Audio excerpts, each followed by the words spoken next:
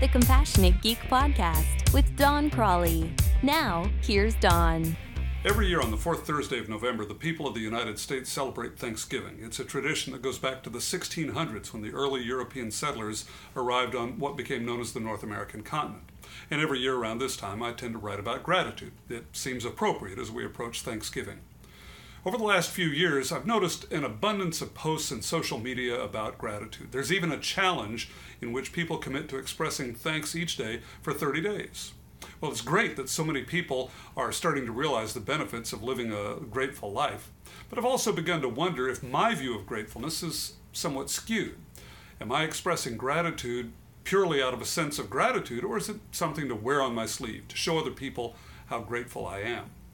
Am I expressing authentic gratitude out of a sense of awe and wonder at the amazing world in which I live? Or am I doing it on a superficial level because it makes me feel good? Well, I don't know the answers to these questions, and I'm really asking them rhetorically more than in search of a particular answer.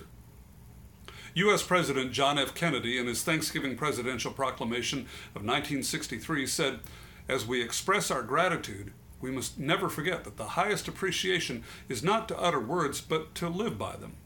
That's authentic gratitude. It's easy to say the words. It's often much harder to live by them. In the practice of Nikon, a Japanese form of meditation, the student reflects on gratitude for the gifts which he or she has been given. There are 3 questions used for Nikon reflection. What have I been given by? And then you name someone. Typically you start with your mother, and then you work through your father and your family and circle of friends and acquaintances. Then what have I given to? And again you name someone. Then what troubles or difficulties have I caused? And again you name someone.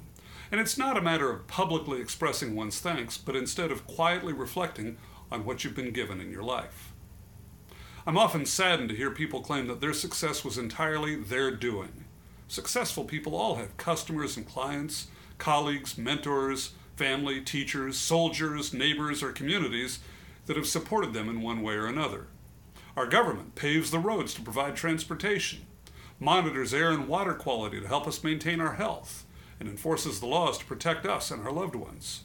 It's the height of egocentricity to think that you are solely responsible for your success. I've observed that people with the least are often the most grateful. Perhaps it's because they take nothing for granted. For more ideas on how to improve customer service and communication, download Don's free ebook, The 5 Principles of IT Customer Service Success, at www.doncrawley.com/free-book. For more information about scheduling Don as a speaker for your next conference or meeting, visit www.doncrawley.com/info. Our jobs are about helping our end users work more productively, efficiently, and creatively. Now, once again, here's Don. As we in the United States celebrate Thanksgiving this year, let's spend time in quiet reflection on the gifts in our lives, and let's remember the words of President Kennedy. The highest appreciation is not to utter words, but to live by them. It's not what we say, as much as what we do, that says who we really are. I'm Don Crawley. What do you think?